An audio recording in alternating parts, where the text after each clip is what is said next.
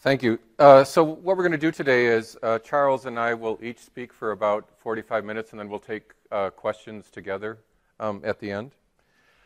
I did not pick this title, but I like the title because it, from the get-go, starts to perhaps refocus those of you in the pain field on thinking of conditions like fibromyalgia, irritable bowel, interstitial cystitis, a number of overlapping conditions as problems with sensory amplification in the central nervous system or in the brain. And I'll talk more about that and expand upon that over the context of my talk. I'm also going to talk about how I think we are finally at the point in the pain field where we can treat pain based on a better understanding of the underlying mechanism or mechanisms that are operative in a given individual.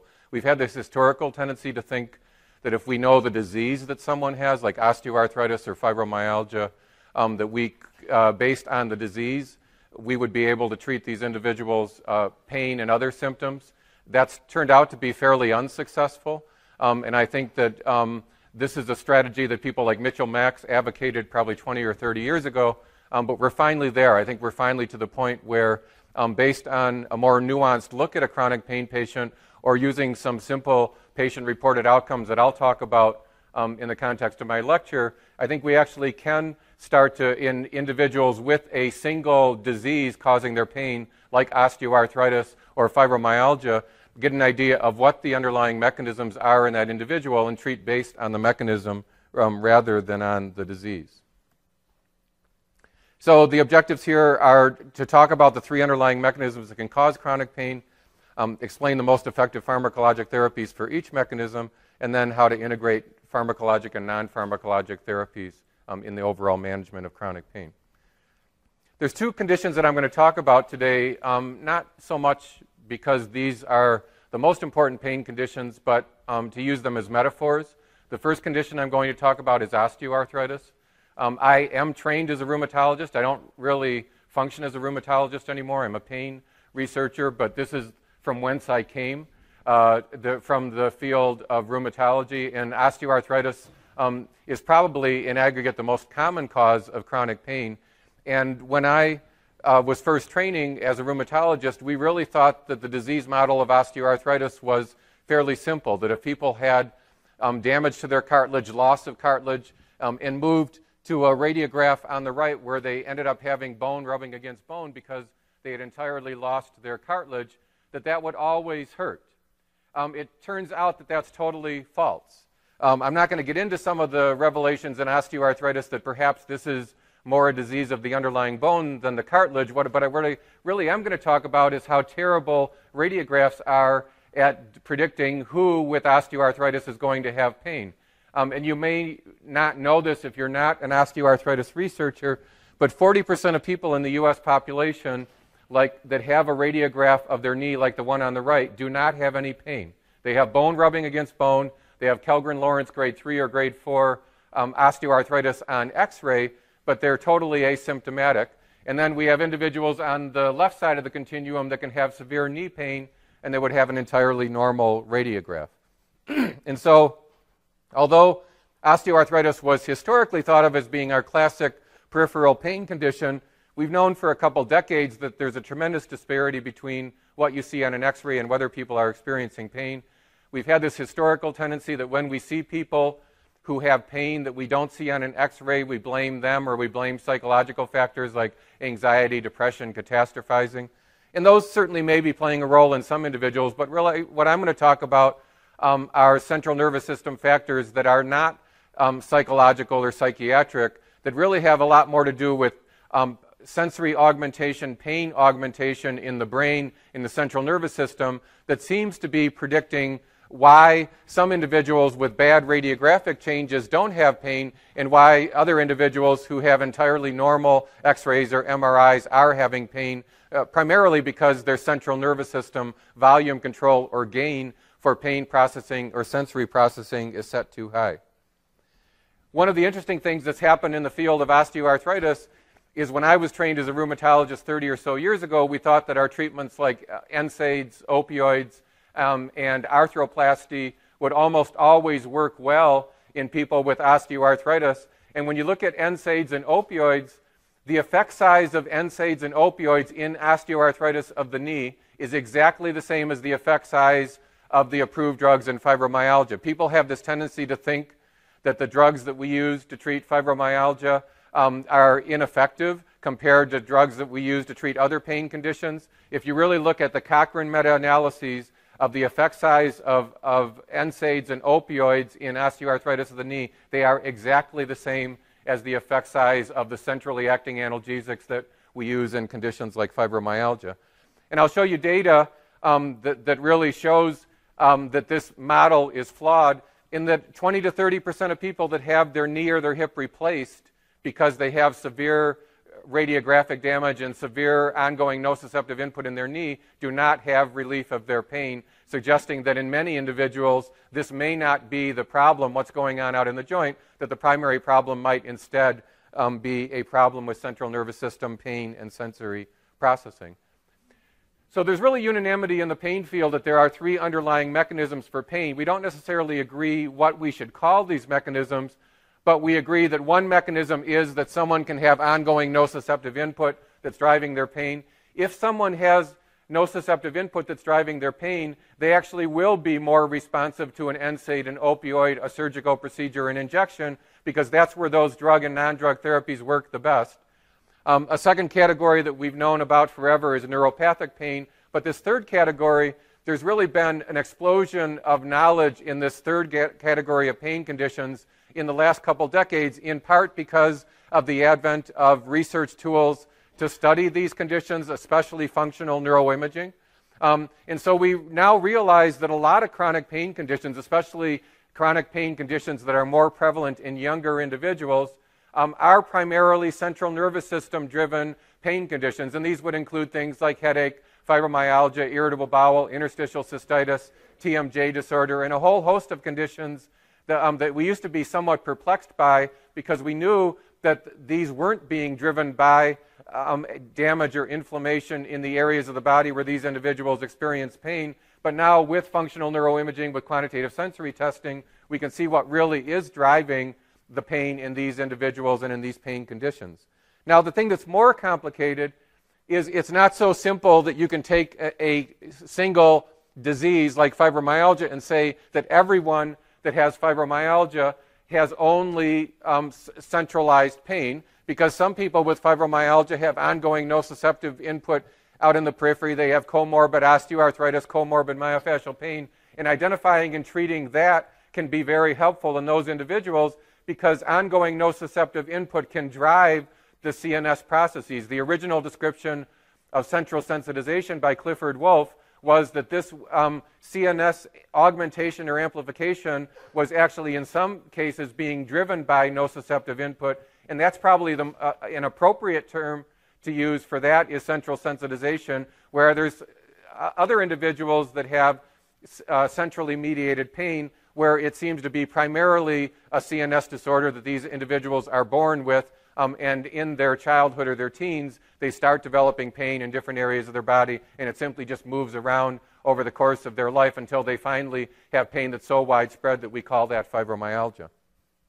But we really now know that almost every pain condition is at some level a mixed pain state. Some people with conditions like osteoarthritis, rheumatoid arthritis, or cancer pain can have neuropathic elements to their pain or a prominent CNS component to their pain, and some people that are in the neuropathic pain disease categories or the centralized disease categories can also have ongoing nociceptive input. So you really have to take a more nuanced look at every chronic pain patient, no matter what the disease is that they're coming in with, and try to figure out which of these underlying mechanisms is operative in each individual and treat based on the mechanism rather than the underlying disease. And I think that if we simply did that, our current treatments for chronic pain would be way more effective, because we have a tendency, especially in the United States, to think that most pain is due to ongoing peripheral nociceptive input and to overuse treatments like opioids, NSAIDs, surgical procedures, and injections that are only going to work if the pain is due to ongoing nociceptive input. They're not going to work if that pain is more of CNS origin. So one of the analogies that I've started using the last 5 years or so to describe pain processing to non-pain researchers is the analogy that pain processing is a lot like an electric guitar. In this analogy, the strings on the electric guitar are akin to the different types of sensory nerves or nerve fibers that we have out in the periphery. And it is true that C fibers and A delta fibers and the different nerves out in the periphery bring qualitatively different information about what's going on out in the periphery up to the brain to be felt as pain. And it is also true that you can get the guitar to be louder by strumming those strings harder, but the primary determinant of how loud an electric guitar is not how hard you strum the strings, but what is the amplifier set at. And in this analogy, the amplifier is the spinal cord in the brain. You all are sitting now, you've been sitting now for 15 or 20 minutes, you all have nociceptors firing constantly in your back and your buttocks, but most of you are not experiencing pain right now in your back and your buttocks because the central nervous system is not allowing that nociceptive input to go all the way up to the brain to be felt as pain. If you are a chronic pain patient, or if you are a more pain-sensitive person, over the context of this talk, you will start getting pain in your back and your buttocks. Sitting in a chair is the equivalent of a quantitative sensory test. The longer you can sit in a chair without hurting, the less pain-sensitive you are. Other poor man's quantitative sensory tests are whether someone hurts when a blood pressure cuff is inflated, if it bothers them when they're wearing tight clothing, if it bothers them when someone hugs them. You're getting an indication that that person is more sensitive over their entire body. And this is why we used to do tender point counts in fibromyalgia. Now I hope you don't anymore do tender point counts to diagnose fibromyalgia because the whole person is tender. You can push anywhere you want in someone with fibromyalgia and they'll be tender. But this is now, this notion I think is actually fairly accurate, is that you can either have pain because the amplifier is set too high or because the strings are being strummed too hard. But these individuals on the right side of the screen who have a lot of ongoing nociceptive input because we can see that their radiographs or MRIs have a lot of damage or inflammation but don't have any pain are people that are pain insensitive, whereas the people on the left side of the screen who have pain in spite of having a normal knee x-ray on quantitative sensory testing and on brain imaging are the group of people that are much more pain sensitive, and that's why they're feeling pain is because the amplifier is set too high, not because the problem is out in the periphery. So the centralized pain states, I will first say that this is the term that our group likes to use, but we agree or acknowledge that this is a misnomer because one of the things you have to get used to when you're looking for people that have centralized their pain is don't just look for their pain. Look also for other comorbid symptoms that are coming from the central nervous system that will almost always co-accompany their pain. So we know that the best way to identify someone that has centralized their pain is they're going to have multifocal pain in many areas of the body, not just a single area of the body.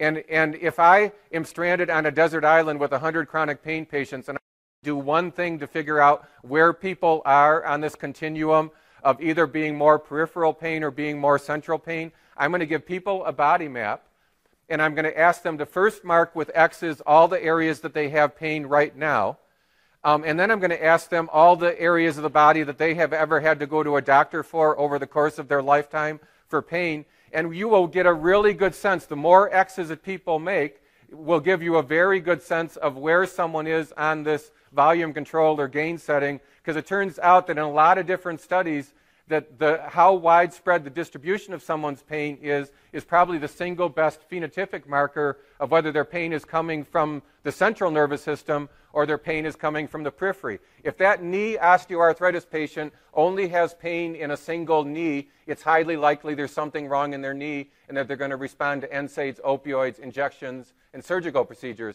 But if they have pain in their knee and they have pain in their head and they have all sorts of other pain and they don't sleep very well and they have fatigue, that's a blinking neon light to you that they may have something wrong in their knee, but superimposed upon this, they have something wrong in their brain that they're amplifying, augmenting pain and sensory information from around their body, and that the central nervous system is an important therapeutic target in that individual, in addition to what might be going on out in the periphery with respect to ongoing nociceptive input. So this is the phenotype that we look for. We look for multifocal pain combined with fatigue, sleep problems, mood problems, and memory problems. And then the other thing that we're realizing is that people with conditions like interstitial cystitis, fibromyalgia, irritable bowel are not just sensitive to pain around the body, they're sensitive to the brightness of light, the loudness of noises, to odors. And if you start querying your chronic pain patients about sensory sensitivity outside of pain sensitivity, it'll help you get an idea of whether someone has centralized their pain, whether they have this phenotype, and it'll be an additional set of questions that can help you determine where on this continuum people are and whether you need to be treating the CNS sensory amplification above and beyond treating what might be going on out in the periphery. Now, these conditions are incredibly common. The NIH a couple years ago coined the term chronic overlapping pain conditions to indicate 9 conditions: fibromyalgia, irritable bowel, headache, temporomandibular joint disorder, interstitial cystitis, dry eye disease, that seem to have a lot of features in common with respect to their underlying pathophysiology. Now, of course, some people with low back pain have something wrong in their back as well, but a high proportion of people that are especially seen in tertiary care settings for low back pain have prominent CNS contributions to their pain rather than having a primary problem in their back. They get a lot of injections and a lot of surgical procedures acting as if it's primarily a back problem, but this is why we see things like failed back syndrome and other failures to respond to these types of therapies. Psychiatrists have called this somatization. This can actually be triggered by being deployed to war. This has been a major problem now for the military after deployments. The first Gulf War, the soldiers that have been deployed to Iraq and Afghanistan have come back with very high rates of centralized pain in addition to PTSD, which makes them especially difficult to treat. So the other condition I'm going to allude to today is fibromyalgia. I refer to fibromyalgia as the F word because some people are always going to hate fibromyalgia. I don't know what it is about fibromyalgia that makes the hair on the back of people's neck raise. I think I know what it is, and it's those 5 fibromyalgia patients you have that make your life miserable. I hate to tell you, but it's not their fibromyalgia that makes your life miserable. It's their other personality disorders and other things that makes your life miserable. And if you want to be a good pain clinician and really be empathetic to your patients that have chronic pain, you have to figure out a way to get rid of those 5 people in your clinic, because those are people that will make everyone's life miserable, that are never going to get better no matter what you do. But the problem is, when I say the word fibromyalgia, that's what you think of. You don't think of the garden variety fibromyalgia that responds incredibly well to a low dose of a tricyclic, a little bit of explanation about what's going on with them, and an exercise program, and you never see the person again because they have sort of garden variety primary care fibromyalgia, not tertiary care fibromyalgia, which I think is much more so a marker of someone that has had poor care for their chronic pain for decades, and they finally get to have that fibromyalgia label. There were a lot of things that we had wrong about fibromyalgia. Tender points are stupid. There's a lot of things about fibromyalgia that are stupid, but I think most of us who study centralized pain and fibromyalgia don't think of fibromyalgia in the 90s old school way. We really do think of it as the poster child for a centralized pain disorder. And if you can recognize that fibromyalgia phenotype, even when it's sub-threshold, even when someone wouldn't in any way meet criteria for fibromyalgia, it'll help you identify the people that you're seeing with chronic pain that do have a prominent central nervous system component to their chronic pain. And we think, but we don't know, that if you were to use the same drug and non-drug therapies that we advocate using that have an evidence base in fibromyalgia in people who have sub-threshold fibromyalgia, who don't quite meet criteria for fibromyalgia, but they're getting there, these therapies may work better yet because the people don't have all the psychological, cognitive, and other comorbidities that make them so difficult to treat and so refractory to especially pharmacologic treatment. So this is the new criteria for fibromyalgia that were published in 2010, 2011, are entirely symptom-based. I'd highly recommend, if you do pain clinical practice, that you give this measure in clinical practice to your patients. I think it'll help you a lot in clinical practice identify where people are on this continuum. And I'll show you some data later that shows how powerful in people with osteoarthritis what their fibromyalgia score is on this measure. Even people that don't even come close to meeting criteria for fibromyalgia, that have osteoarthritis as their primary disease, the higher they score on this measure by having a couple different locations of multifocal pain with a little fatigue, a little bit of memory problems, the less likely they are to respond to knee or hip arthroplasty, to opioids, to all of the things that do work well when pain is primarily due to ongoing nociceptive input, but don't seem to work well when the pain is of CNS origin. And at the end, I'll present a case. Charles and I were both going to present a case of a couple osteoarthritis patients, and just showing how two osteoarthritis patients with slightly different fibromyalgia scores are markedly different with respect to how responsive they are to knee or hip arthroplasty with improvement of their pain, and how responsive they are to opioids. So although I disagree with almost everything Fred Wolf has ever written in his career, I like the fact, I love arguing with Fred, but I like the fact that he coined this term fibromyalgia-ness to say that we really should be attending to where people are on this continuum rather than thinking that a certain threshold is what you need to diagnose someone with fibromyalgia, and that's fibromyalgia, and let's forget all the people who are just below that threshold. This measure, the 2011 criteria, are linear. As if someone goes from a score of 0 on that measure to 2 by having a couple areas of pain, their opioid non-responsiveness goes up, their surgery non-responsiveness goes up. It's linear over the entire continuum of the measure. So just focusing on people at the end of the continuum is like looking at the tip of the iceberg and really waiting until people get to a end stage of centralized pain before we treat them, rather than identifying this early and intervening more aggressively. And so that's why I show this slide, is that categorical fibromyalgia, the people that meet criteria for fibromyalgia, are a very small portion of the universe of people that have this fundamental underlying problem, that have different labels like low back pain, osteoarthritis, irritable bowel, and things like that. And it's really, if you start identifying and treating the centralized pain below the surface of the ocean, these subthreshold people, I think you'll actually do a lot better in your ongoing clinical care and clinical practice, because you will be identifying an underlying mechanism for that person's pain that heretofore hadn't been treated, hadn't been recognized.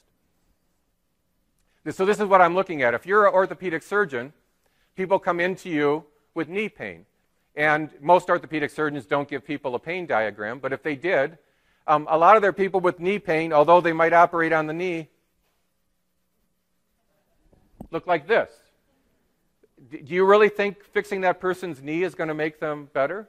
Now, I'm showing the two extremes here, obviously, but everything in between seems to be really important. Is people that have pain in 2 or 3 or 4 areas of the body, especially if they don't have an autoimmune disease like rheumatoid arthritis that would cause pain in several areas of the body due to inflammation, that really should be something that you get clued into. And you should also be clued into people that have had chronic pain in different locations of their body over the course of their lifetime, that now when they're coming to you, they might only have prominent pain in 1 or 2 locations, but starting in their childhood or their teens, these are individuals that clearly had a high volume control setting, and the pain was presenting in different areas of the body, just depending on what decade it was in their life.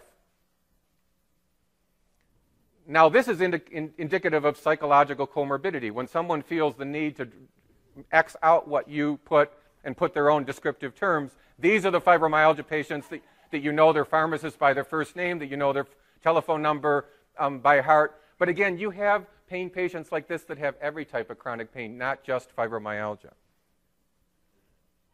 If we look at the continuum of chronic pain conditions and whether they are more peripheral or more central in given individuals, what you find is that osteoarthritis and rheumatoid arthritis, about 30% of people with those conditions will have prominent CNS components to their pain. Sickle cell disease, Ehlers-Danlos syndrome, low back pain are more 50-50. And then conditions like fibromyalgia, irritable bowel, tension headache, temporomandibular joint disorder, irritable bowel are more central.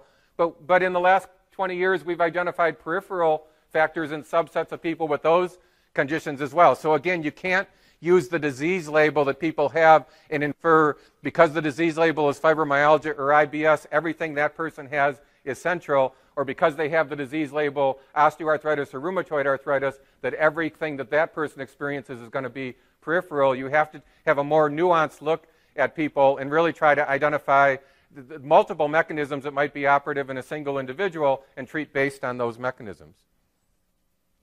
One of the things that really makes me cringe is when people say we don't understand the pathophysiology of fibromyalgia. We understand fibromyalgia extremely well. There haven't been any negative trials in fibromyalgia in the last 10 or 15 years. Compared to neuropathic pain, where there's roadkill all over the place because people have thought that the targets that in preclinical models that were important didn't show up to be important. Every drug that is working either by lowering a neurotransmitter that we know is too high in the brain of people with fibromyalgia or raising a neurotransmitter that's too low, all of those drugs work. They only work in about a third of the patients that have centralized pain because not everyone gets to this final common pathway in the same way. Some people get to this hyperexcitability state in their brain because their glutamate is too high. Some get there because their GABA is too low. Some get there because their serotonin and norepinephrine is too low. And they're going to respond to different classes of drugs based on how they got there, which is no different than treating hypertension or congestive heart failure or cancer, for that matter, is that there's a lot of underlying mechanisms that can cause a single disease. But that is really what we now think of as far as the pathophysiology of fibromyalgia, and I think we understand fibromyalgia a lot better than we understand neuropathic pain, and I love debating the people that study neuropathic pain about this because they hate this. They think they understand neuropathic pain because they know what's going on in the peripheral nerve, and when I say to them, you know, only less than 50% of people that have that nerve damage even have pain, doesn't that bother you? Then it's like, I was going to use a political comment, but I better not, so. This is what makes females more likely to have any chronic pain condition. Women, on average, have a higher volume control setting for pain sensitivity and sensory sensitivity. I'm not a misogynist. I didn't cause this. This is just the way it is. It turns out that if you're an actively menstruating female, sensory sensitivity and pain sensitivity actually even increases in the premenstrual phase of the cycle. So there's something about being a female that makes them, on average, to have a higher volume control setting or amplifier setting in their brain, and that's why osteoarthritis is a perfect example of this. Men and women in the United States have exactly the same incidence of radiographic evidence of osteoarthritis, but women feel that 1.5 to 2 times more often than men. Women have more symptomatic osteoarthritis because more of the women are on the left side of the screen than the right side of that screen where I showed you the different radiographs and the different volume control settings. This kind of pain can be triggered by a number of different types of stressors, and so we do see comorbidities with a number of psychiatric disorders, with PTSD, and a number of things like this that we have to identify. But this is really, the etiology of this is pretty well understood. The types of stress that can trigger this include everything from early life trauma to being deployed to war to having motor vehicle accidents, major surgical procedures. Any major stressful event can trigger this type of pain in a subset of individuals that's probably sort of genetically primed. And then once they get this, we can see on quantitative sensory testing, functional neuroimaging, this augmented pain and sensory processing that I've been alluded to, that's been shown over and over and over again. A number of different, there's a lot of lectures this week. Rick Harris from our group is talking tomorrow on functional imaging, but on functional imaging and what you can glean from functional imaging. But there's a fairly robust neural signature for these centralized pain states that seems to be present across the centralized pain states, regardless of whether the condition that the person is labeled with is fibromyalgia or whether they're an osteoarthritis patient with superimposed centralized pain.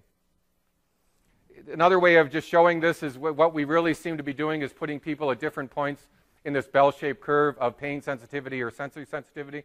The further you are to the right, in this bell-shaped curve, the more of what's going on out in the periphery that you feel. It's pretty simple. Is it the higher your amplifier setting or the higher your gain setting, the more of what's going on out in your knee that your nerves in your knee are picking up, the more of that is allowed to go up to the brain to be felt as pain, whereas the people who are at the left side of this continuum hardly ever have any chronic pain. And you should, again, be aware that only 1 out of 3 people in the U.S. population has any type of chronic pain. Many, and I happen to be one of these lucky people, I've never had any chronic pain in my life, never had a headache in my life, but I'm not that unusual. Actually, 2 out of 3 people in the U.S. population don't have chronic pain, but these pain-prone people that have prominent CNS contributions to their pain, these conditions cluster in these individuals and these families because these are individuals that by nature the way their CNS processes pain are going to be a lot more pain sensitive. And again, a lot of objective evidence using functional MRI that there's an objective underpinning to these pain states. This is the first fMRI study done in fibromyalgia. It was led by Rick Gracely in our group. This is a study that was done in 2002. And it was really the first objective evidence of this increased volume control setting in fibromyalgia. All we really showed is that fibromyalgia patients' brain on functional MRI, when they were getting a low-pressure stimulus, was the same as healthy controls getting a high-pressure stimulus. We could objectively see this increased volume control setting. These findings have been replicated by our group and others scores of times over the last several years. And you see subsets of people with low back pain, with sickle cell disease, with all these other pain conditions have this exact same pattern on functional MRI, on functional connectivity, as was originally seen in fibromyalgia, which is why I sort of view fibromyalgia as the poster child for a CNS pain condition. You actually even see structural changes in the brain in people that have these centralized pain states. And I know Charles is going to talk a little bit about small fiber neuropathy. I actually don't believe that small fiber neuropathy plays any role in fibromyalgia, but we can talk about that.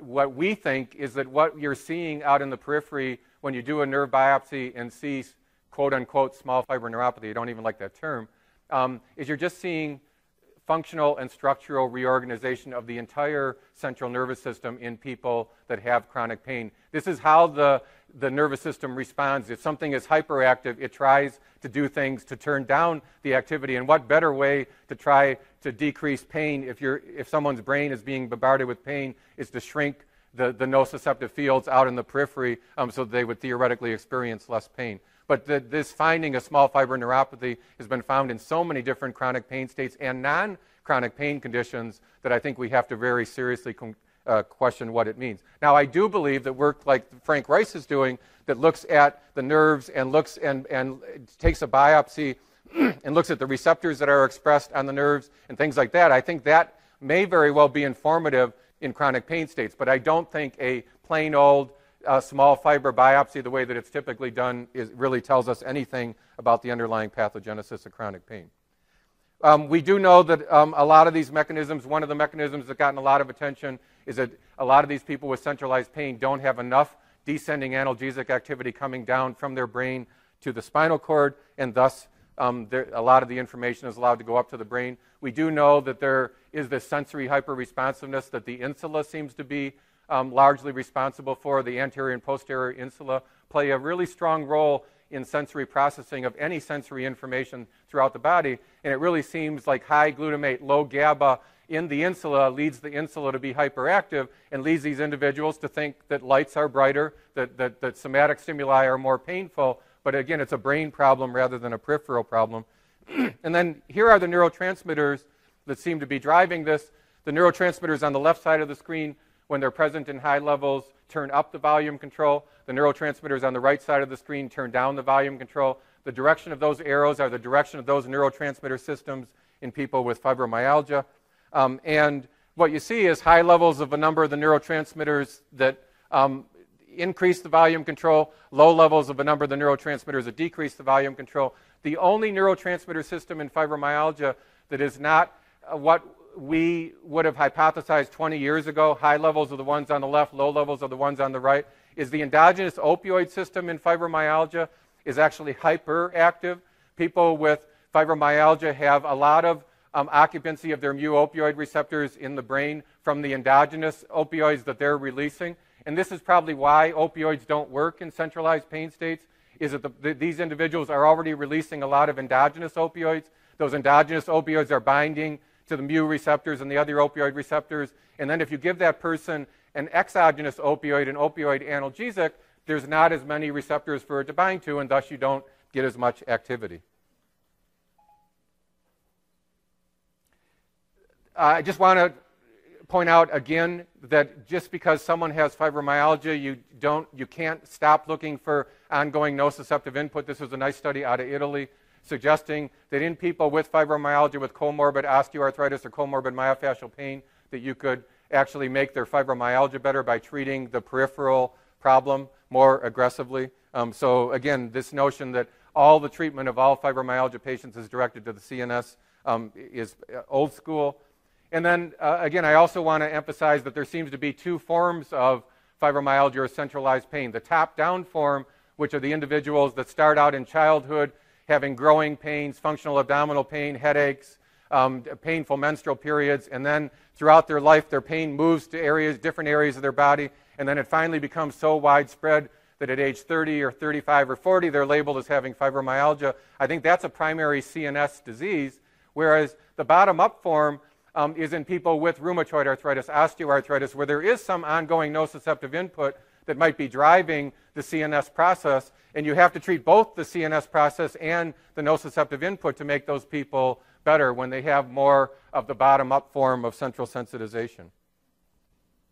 This is a study that we did just showing how robust some of these measures are in fibromyalgia. Just go through this study very quickly. I'd highly recommend that you read this study if you're interested in the neurobiology of fibromyalgia. This was a study looking at how pregabalin was working in fibromyalgia. It was a crossover study that we did. And our hypothesis was that pregabalin was working by reducing glutamatergic activity in the insula, and that the people that had the highest levels of glutamate in their insula would be the people that would be most likely to respond to pregabalin. That's exactly what we showed. We showed, in fact, that in this trial, the only people that responded to pregabalin that were people that had high baseline levels of glutamate in their insula. The people that had normal levels of glutamate in their insula, even though their glutamate levels went down fairly dramatically when they got pregabalin, those people didn't clinically get any better. The only people that clinically got better when we gave them pregabalin were the 5 or 6 people that started out with the highest levels of glutamate in their insula. Again, this is why these centrally acting analgesics only work well in a third or 40% of the people that we give them to, because I can't tell when I see someone with fibromyalgia whose fibromyalgia is driven by glutamate being too high, whose fibromyalgia is driven by GABA being too low, by norepinephrine, serotonin being too low. There's a lot of different ways you can get to this final common pathway, and we don't really have the tools yet to figure out, other than trying different classes of drug, who's who. But what we found in the study is that all of these neuroimaging findings, the increased connectivity, the glutamate levels, the fMRI things, all got better in the fibromyalgia patients that received pregabalin and had improvements in their pain, whereas the people who received pregabalin didn't have those improvements, didn't have any changes in those different parameters. So these are the classes of drugs that work best in centralized pain states. Starting at the bottom, the first thing you note is that opioids and NSAIDs don't seem to work at all in purely centralized pain states like fibromyalgia. And certainly the drugs that have the highest levels of evidence would be the tricyclics, the serotonin norepinephrine reuptake inhibitors, and the alpha-2 delta ligands or gabapentinoids. I also think that cannabinoids can be effective in this in centralized pain, and in fact I think it'd be a way better idea to give someone with centralized pain a cannabinoid than an opioid with respect to both the efficacy and the safety of these drugs. Low-dose naltrexone is a cool niche treatment for people with fibromyalgia, suggesting that maybe there's too much opioid activity in people with conditions like fibromyalgia, and instead of giving them opioids, we should actually be trying to antagonize the endogenous opioid system. Gamma-hydroxybutyrate worked well in fibromyalgia. So we have a fair number of classes of drugs that you can give in centralized pain states, but again, they're not all going to work in everyone that has these conditions. And going back to what I was saying earlier about how none of the trials have failed, all of the treatments that we know work in fibromyalgia match up with one of these neurotransmitter systems that we know to be awry in people with fibromyalgia. So that's why, again, when someone says we don't understand the pathogenesis of fibromyalgia, to me it's like fingernails on a chalkboard. It's everything that we would have predicted would work in fibromyalgia has worked in appropriately powered trials. If we go back to osteoarthritis of the knee, the old school view of osteoarthritis of the knee has been replaced by the new view that some people with OA of the knee have prominent CNS contributions to their pain. There's a lot of studies showing that. But a watershed moment in the pain field were the trials that Lilly did showing that duloxetine worked in osteoarthritis of the knee. That was really the best evidence that in a subset of people with OA that there is a prominent CNS component that can be treated. And by the way, the drugs that were originally developed as antidepressants, whether they're tricyclics or SNRIs, it doesn't matter at all whether someone is depressed or not. An osteoarthritis patient, a low back pain patient, a fibromyalgia patient with depression is not any more likely to respond to a tricyclic or an SNRI than someone without depression. So don't really think of these drugs as being antidepressants that are working by making depression better and thus making pain better. They're working on the neurotransmitters that are playing a role in both depression and in pain, but these are not the same disease by any means. Neurobiologically, these conditions look quite different. And then finally, just show you how important some of these fibromyalgia measures. These are studies led by Chad Brummett, who's an anesthesiologist in our group that has done a lot of perioperative studies looking at how powerful this fibromyalgia measure is. The data I'm going to show you are for knee and hip arthroplasty patients. These are large cohorts of 600 to 700 people that either got knee replacement surgery or hip replacement surgery. We published a series of manuscripts. But that fibromyalgia measure that I showed you earlier, it can be scored from 0 to 31. 0 to 19 comes from how many X's people have on a body map, how widespread the pain is. And then the other 12 points comes from a 0 to 3 measure of fatigue, a 0 to 3 measure of sleep, and a 0 to 3 measure of memory problems. And you can add that up to get up to 31. For each 1 point increase in that fibromyalgia scale in people getting knee and hip replacement surgery, people needed 9 milligrams more of oral morphine equivalents during the acute hospitalization. They were 20 to 25% less likely to respond to knee or hip replacement surgery. And again, I'll reiterate, these phenomena were linear, starting at a score of 0 and going all the way up to a score of 31. They didn't in any way start at the level of 13 where we say that person has fibromyalgia once they reach a score on that measure of having 13. So I would really highly encourage, in the case that I was going to present, that I will present, I just wanted to very briefly allude to how important these non-pharmacologic therapies are in treating centralized pain states. Education, aerobic exercise, cognitive behavioral therapy. Again, there's a lot of lectures on these things. We have a free resource available to patients, fibroguide.com. It gives people web-based CBT. We actually did a trial, RCT of this versus a control group. And the effect size of this website using non-pharmacologic therapies for fibromyalgia was about the same as the drugs that are approved for fibromyalgia. I'm not suggesting you use the website alone, but I'm highly suggesting that you use drug and non-drug therapies together when you treat people with these centralized pain conditions. Exercise, again, is heavily used in fibromyalgia and should be more broadly used in chronic pain.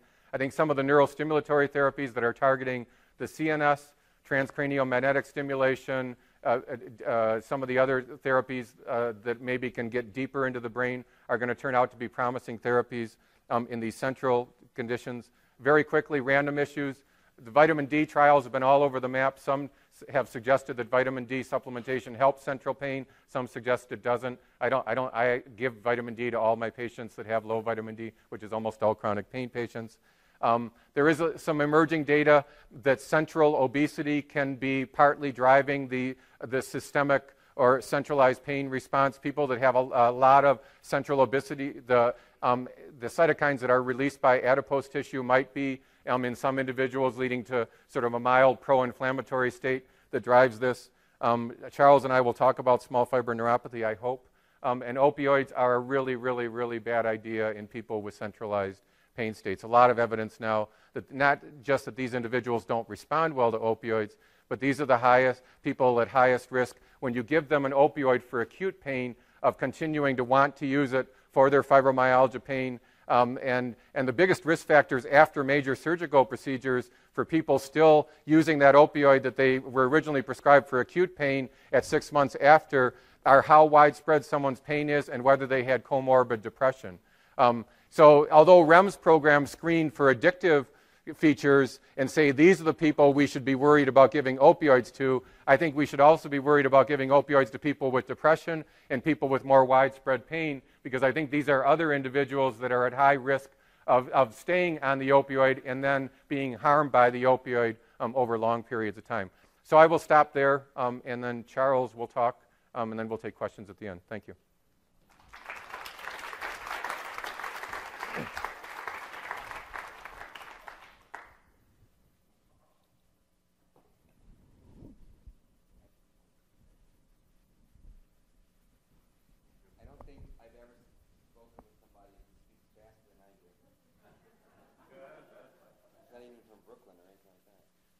I give signers hand cramps. You know, the poor people that have to do like they have to have two of them just so that they can rotate. Yeah. So. How many of you want to see us debate about it? We're not going to do it. I'm not going to do it. I'm not going to vote. No, I don't think. I don't think that. I think this is a really telling slide, which I have borrowed from you, and I think that I'm a slightly different view. I don't think that.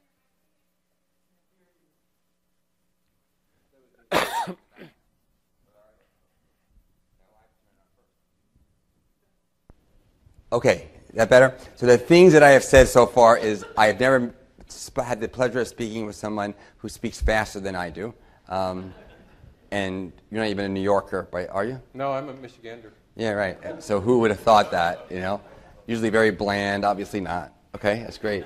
But I don't really want to have a debate. I'd like to have more of a discussion. I'd like to know what your thoughts are, and we'd like to maybe respond to you at the end of my session with our different approaches. But I don't think, for those of you who were at the session yesterday, Why Skin Matters, there was abundant evidence that was presented about what's wrong way in the periphery, way at the level of your keratinocytes, skin cells. And I think it would be premature with our state of knowledge to say that we know the whole story, because I don't think we do. I unbelievably respect Dan's hypotheses and all the amazing work that's been done. And I think that includes the work that was done in creating this kind of characterization of pain. But I don't think we know the whole story yet. I think this is yours.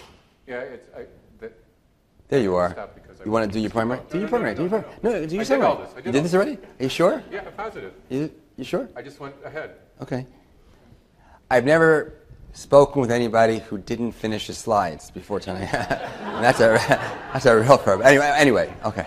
See, but I like to be these first for you, Charles. Okay, there we go. So these are my disclosures. This is what we're going to do. So there we go. Okay. So we've been through this already, but this is important. So neuropathic pain. I'd like to look at other ways in which sensory amplification can occur. And for those of you who are familiar with the way the nervous system is designed, and I know that you are, there's very little information that we have that suggests that when somebody says, I have pain here, there are at least 10, 15, 20 ways of that person, different areas of the brain, central nervous system, other portions of the central nervous system, and periphery, where that can happen. And so I think it's a little bit an act of hubris for us to say, oh, we know it's always centralized, or we know that it's always peripheral, or we don't know that it's a mixture of both, or we know that it's... You even said that we don't know who, when we treat somebody with fibromyalgia with pregabalin, we don't know who may respond based upon your metabolic imaging studies, because we don't know who is for whom that's primarily driven by glutamate. So this is humbling. Anyone who does pain management should be humbled by how little we know about, I would suggest that we be humbled by how little we know exactly what causes pain. So neuropathic pain is associated with sensory amplification, and I would, we'll come back to that point in a second. And the way we define neuropathic pain is pain arising as a direct consequence of diseases affecting the somatosensory system. And we graded this as research grading. We graded it as definite, probable, or possible. And when we talk about neuropathic pain as being a cause of of widespread pain or sensory amplification, it's pain that results from nerve disorder, spinal cord disorder, or brain disorder, not originating from the bone itself. Now, that's a really dicey thing to say, right? Because every bone, every muscle, every body part has sensory innervation. So it's not really, and this is the worldwide agreed-upon research definition for neuropathic pain, but I hope you would agree it's a funny definition because it's not accurate anatomically. Every structure in our body has sensory innervation. This is a differential diagnosis of conditions that are associated with widespread pain or sensory amplification. So, osteoarthritis, polymyalgia rheumatica, osteomalacia, myopathy. You know the connective tissue disorders, the autoimmune disorders. You've spoken about fibromyalgia. I can't tell you how many people have come to. I direct a tertiary care pain center. I do both interventional and non-interventional work.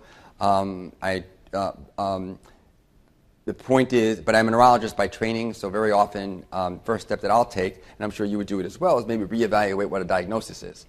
I can't tell you how many people have been referred to me with a diagnosis of fibromyalgia, been treated for years, have examinations that suggest abnormalities of spinal cord function, and wind up having, let's say, cervical osteophytes pressing on their spinal cord that may have been present for years already, or in other instances, people who've been told they have fibromyalgia, been treated for fibromyalgia, maybe even responded to some of the medicines that you talked about, but had MS because they were never investigated.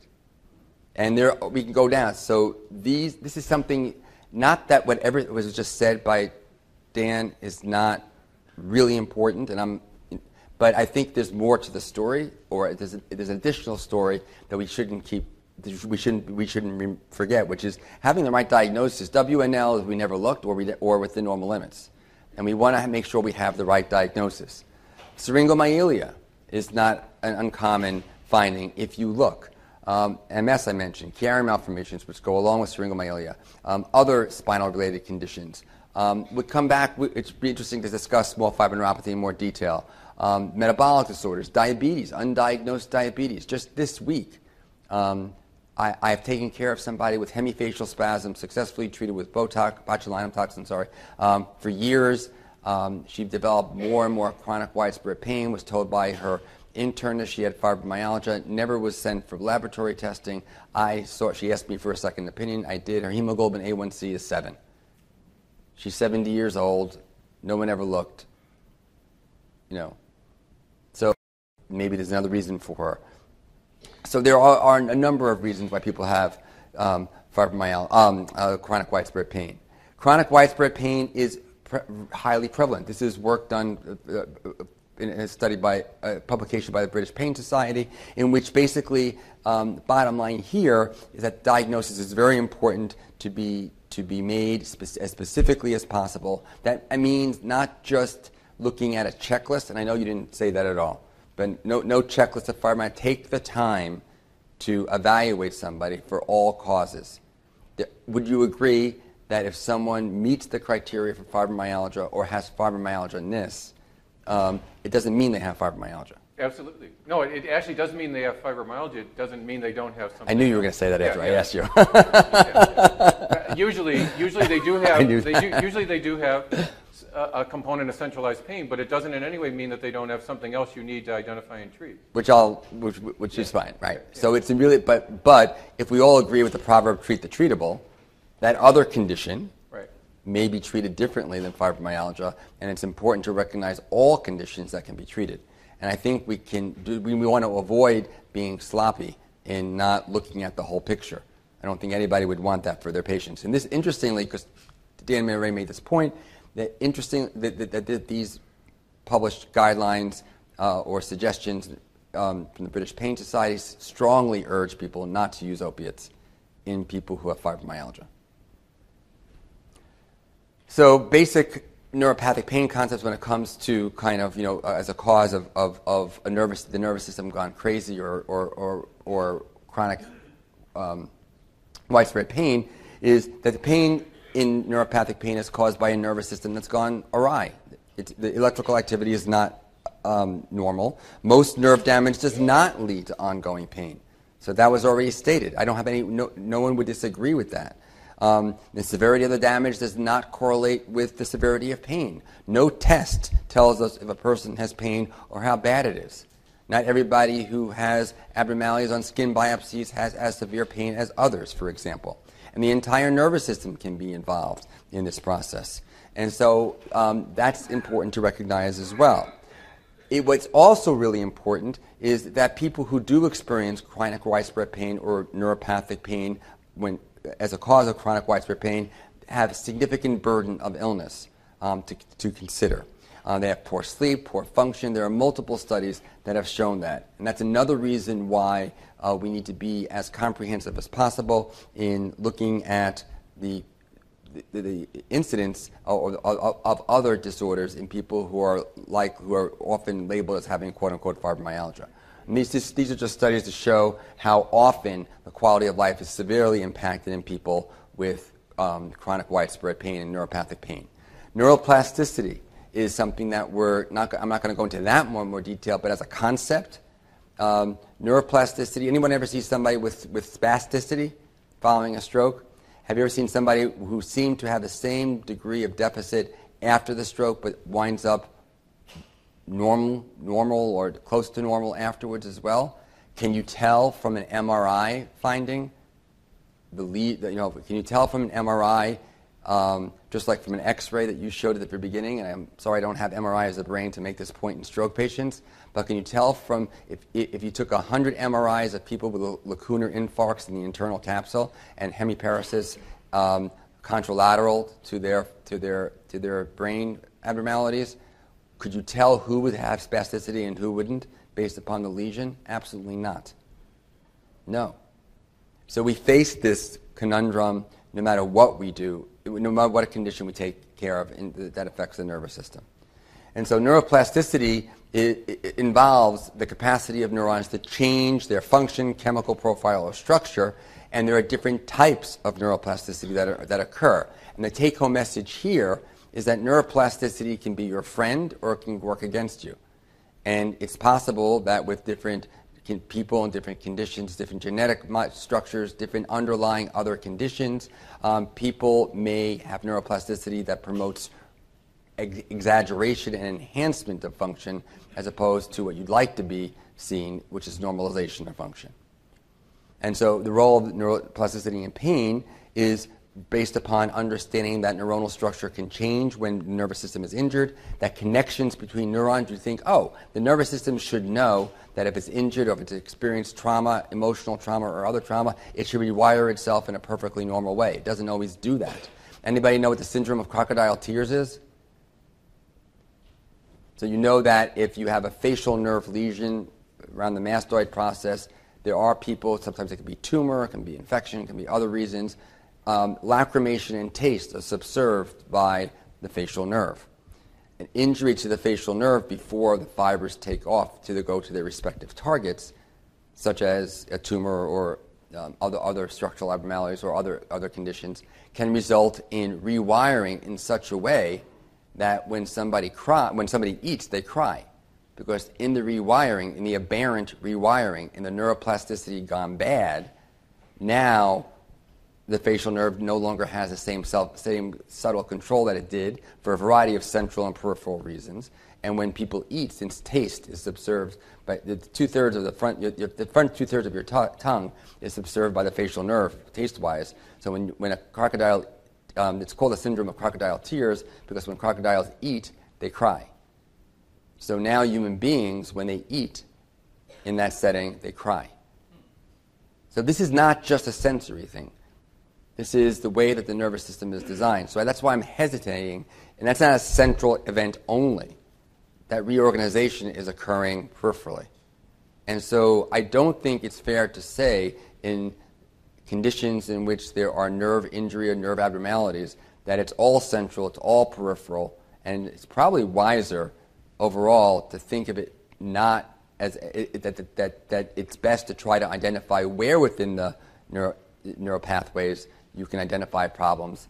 And if you can, for example, in your study of identifying that glutamate-generated fibromyalgia, associated fibromyalgia patients have a better response to pregabalin, that's the way to go. You weren't here yesterday, I know, but Frank, Phil, and I have participated in a study in which we were able to now predict using keratinocyte neurochemistry findings with 80% likelihood who's going to respond to a topical lidocaine patch for painful diabetic neuropathy. And again, that's why I said what I said, is that I think... What did you say? I forgot what you said already. I said that the studies like the ones that Frank is doing may very well be very helpful because I think that what you get on that biopsy is a readout of what's going on in the entire nervous system, not just the peripheral nervous system. So I don't have any problem with that. What I have a problem with is the morphologic finding of small fiber neuropathy meaning anything. And I agree with you 100%. Right. No, I do. Because how many, Frank and Phil in the audience, but how many hours I can tell you, I spent many hours discussing how the absence of fibers themselves does not explain the clinical phenotype. So there's a bigger, and that's all I'm saying as well. But all I'm asking as well is that we think about it not only in the central nervous system either. And so this is a really interesting study I alluded to yesterday at a different session, but I didn't show this slide. This was work done in Scandinavia, and you kind of alluded to this as well. Imagine somebody to show you how complex this is. For years, people have thought, and Dan is a rheumatologist, so I'm not stepping on your toes purposely in any way, but people have thought of osteoarthritis. My rheumatology colleagues in my area still treat osteoarthritis as if it's, anti-inflammatories only, and it's an inflammatory condition. We all know that anti-inflammatories don't work very well for many people, especially with chronic osteoarthritis. So in this study that was done in Scandinavia, a group if this side of the room had osteoarthritis of the right knee, and this side of the room had two perfectly normal knees, you'd expect the affected osteoarthritic knee on the right that may be painful to be more sensitive to painful stimuli, to have a lower pain threshold, to be more sensitized, right, compared to them. But what about your left knee? Would your left knee be like, if this is right, you have osteoarthritis of the knee, you don't have osteoarthritis anywhere else in the body, let's say. What about the threshold in your left knee, which is structurally looks like that normal knee that you showed earlier and doesn't have any known arthritic, and doesn't have pain at rest? Should you have the same threshold as the left side, my left side of the room here? Well, no. It's actually, you have a lower pain threshold even in an unaffected knee. So it actually points to some element of centralization. These studies were cited on my slide. I think you were working on your phone when I was... Oh, okay. I was trying to take care of my patients back home. Sorry about that. That's true, too. But either way. So I think there are multiple mechanisms. These are just take-home messages. Multiple mechanisms, even for the same diagnosis. There are peripheral, spinal cord, brainstem, subcortical, cortical mechanisms. There are many different mediators that are involved in this process. There are many different ionic channels that are involved in this process. You mentioned the role of excitatory amino acids like glutamate, substance P, nerve growth factor, as other agents as well. There's immune system activation. There's the whole idea of conditioned pain modulation, which I don't think you talked about. But is an endogenous mediated way of when we are in pain, there are endogenous mechanisms that help us to naturally have less pain after the painful event. Well, people with fibromyalgia are deficient in that mechanism, and that's an endogenous opioid-mediated event. And so that's further evidence that the endogenous opioid system in people with chronic widespread pain, and specifically fibromyalgia, may not activate this system appropriately. And that may be something to look at well going forward. But no treatments yet are available based upon a mechanism model only. And so these different mechanisms, we embarked on some of our studies that we talked about yesterday to try to find out specific mechanisms in specific people. But I don't want people to think, please, that everyone has centralized pain caused by central nervous system activation only. I don't think that's a fair way of looking at this. So given that there are different neuropathic pain states that are associated with significant pain, these are some of the diagnoses that are associated with neuropathic phenomena. And you can see I've highlighted small fiber neuropathy. What we know about small fiber neuropathy in terms of pathophysiology is that there's a possible role of sodium channel mutations with genetic variants in the role of sodium channels, leading either to a loss of pain sensation or a gain in pain sensation. And so there's an inactivating mutation in a specific gene in the sodium channel, which encodes a sodium channel, the NaV1.7, which can actually be associated with congenital insensitivity to pain. And there's also a different genetic mutation that can occur in which people have a gain of function because of a different abnormality in that gene, but still basically an effect on the similar sodium channel. But here the function is gained. So have you done any work in that, looking at people with chronic widespread pain in your group and any genetic sodium channel mutations?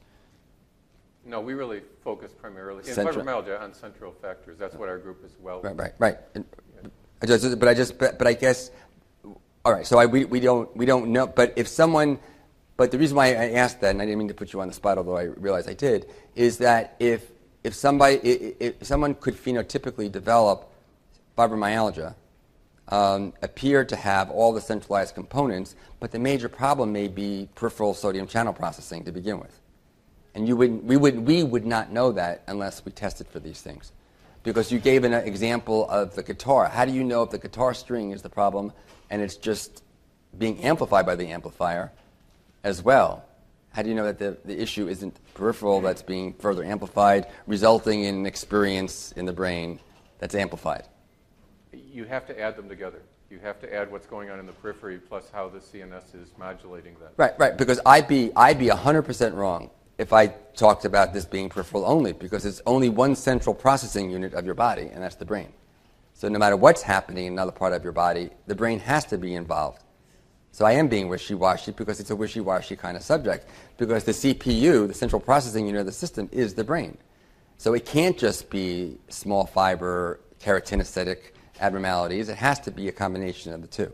But it's not likely one or the other. And there are various other mutations that have in sodium channels and in other systems that also may lead to small fiber neuropathy and pain. There are significant diagnostic study limitations. We don't routinely do functional MRI studies to diagnose fibromyalgia, at least not that I'm aware of. People often are not even evaluated by routine blood tests before they're told that they're just told they have fibromyalgia. They aren't evaluated for other treatable conditions. MRI, CT, and X-rays, as has already been stated, just want to emphasize my 2 cents here, are often very insensitive.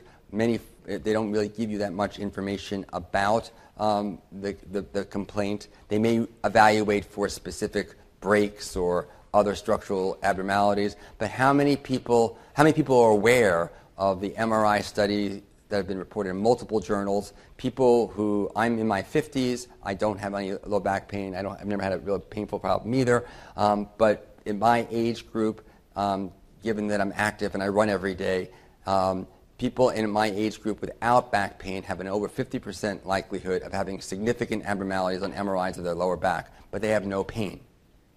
Does that mean that a patient who came in to see you last week with low back pain and had a normal MRI doesn't have the pain? Or might there be other explanations? And that point's been made with X-rays, that point's been made with CT, that point's been made with MRI.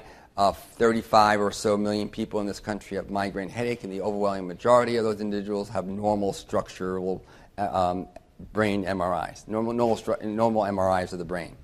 EMG and nerve conduction velocity assessment are also notoriously, it depends how you use the tool. If a person is told that there's nothing wrong with them because they have all this widespread pain, they have terrible complaints, but their EMG and nerve conduction velocity assessment is normal.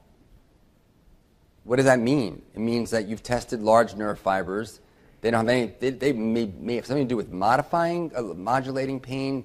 They have touch sensation maybe associated with them, other functions, but they have nothing to do with pain. Those aren't the subtypes of fibers that have anything to do with pain. And so that's a problem when patients are told and people are told, I don't know what's wrong with you. That's where small fiber testing started to become more important. Not necessarily to say all of the pain is in your periphery, but it's more important to start looking at other areas of the body that may be part of the process leading to your painful condition and other pain. Skin biopsy, quantitative sensory testing we use all the time because it can be a more quantitative way of measuring sensory thresholds. We use it in all of our studies, and we happen to have the machine, multiple machines, and we use it all the time. I know it's not a routine bedside tool although we did and we have published in a different group how bedside quantitative centering can be done with simple tools in 6 minutes or less. It's a separate issue if you want to talk about it. Skin biopsy for people who are trying to establish where within the neuraxis problems might be. Is that a fair way of saying that? Mm-hmm. Has become important to help understand if the periphery, if there are findings consistent with a small fiber neuropathic process. The reason for doing that, again, is to be able to aid in the assessment, potentially see targeted treatment approaches, and to help the patient understand the entire process. Skin biopsy assessment has become widely accepted as a way to evaluate people. There are, I will allude to in just a few minutes, multiple studies that have now been shown, more than just U.S. studies, ex-U.S. studies as well, that have demonstrated skin biopsy findings that are abnormal in people who have been told and who meet the 2010 ACR criteria for fibromyalgia, for example. The standard, so if anyone was at the program yesterday on Why Skin Matters, when we talked about skin biopsies in our fibromyalgia study, and if you weren't there, I don't mean to bore you, we biopsied the hypothenar eminence and a typical tender point. We didn't find anything of great interest in the tender point. There were reasons for that, which I won't elaborate today. But the abnormalities that Dr. Rice presented yesterday were from the hypothenar biopsies. That's not what we do typically when we're making the diagnosis of small fiber neuropathy, but I just wanted to be clear about that. When we do skin biopsies for small fiber neuropathy, the typical areas that are used are the calf and 2 locations in the thigh. Many labs that do this procedure now can do upper extremity testing as well. What I'll tell you is that you don't need to do the area that's in pain because the findings are going to be widespread. Okay? And what you see is a reduction in intraepidermal nerve fiber density compared to normal. So your typical hospital lab can't do this unless they have normal data for those sites. So that's why specialized labs are done. They're not only commercial labs, University of Rochester, University of Minnesota, Mass General. I don't know if University of Michigan has a commercial lab. We don't at Albany Med, but there are a number of academic centers that also do this. This is something that was alluded to yesterday as well, that even in conditions, documented neuroconditions like postherpetic neuralgia, there's a loss of intraepidermal nerve fiber seen. It doesn't mean that everyone always has more pain or less pain based upon the density. So you really think that the nervous system is being sensitized when you see somebody with chronic widespread pain, because people complain of burning, tingling, all these kind of complaints that are different than people who say, I overdid it yesterday while doing roofing or mowing the lawn and I feel pain for a couple of days and I feel better. Take a pain history. Do they have headache, irritable bowel syndrome, chronic pelvic pain? How many people of you take care of people with chronic pelvic pain? They're extraordinarily difficult to take care of when they have irritable bowel. They have other conditions. And we have a pelvic health program at Albany Med that's designed to try to be as multidisciplinary as possible. We have now studied, I think, 20 consecutive female and also there are a couple of males, individuals with chronic pelvic pain who may have had a clear diagnosis. Some have had endometriosis. Some have been operated on multiple times. Every single one of them has had skin biopsy findings consistent with a small fiber neuropathic process. Every single one of them. So we're in the process of writing that up. We just learned in Ehlers-Danlos syndrome, which you mentioned was right in the middle on your central peripheral slide. We were about to write up and submit. We had several patients within our group that had small fiber neuropathy changes on their skin biopsies consistent with Ehlers-Danlos syndrome, including a primary care physician who has not been able to get rid of his headaches for 20 years.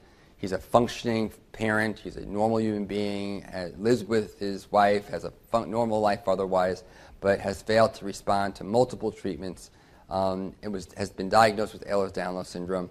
And so we had 3 patients. We figured it's time to write this up. And an Italian group just published how highly prevalent small fiber neuropathy is in Ehlers-Danlos syndrome in the Green Journal Neurology, which is best neurology journal within the last 3 weeks. So, I mean, it happens, but I'm telling the story out of interest and also because we made this observation. That's how things get changed, and others have made it as well. It's important to please, when evaluating people with widespread pain, it's so important to actually examine people and to note what their, not just note general examination, but also a neurological examination. Very often, a person will have severe pain in the absence of loss of sensory without the sensory deficits. But very often, but when you have widespread complaints and neuropathic phenomena, you might have negative symptoms such as loss of sensation, loss of temperature. You might have, and you can use various tools to do that. You might have positive findings such as pain when there shouldn't be pain, allodynia, hyperesthesia, spontaneous pain, abnormal summation of pain. These are things that you can do easily. It's important also to use diagnostic tests as tools, not as a means of getting people out of your office. And I hate to be blunt like that, but it's all often people will test, and say, I'm sorry, there's nothing wrong with you. That's not the way to interpret tests. An abnormal test can occur in someone. People can have neuropathies that are not painful. We studied in our diabetic neuropathy study that we mentioned yesterday a whole cohort of people who had diabetic neuropathy without pain.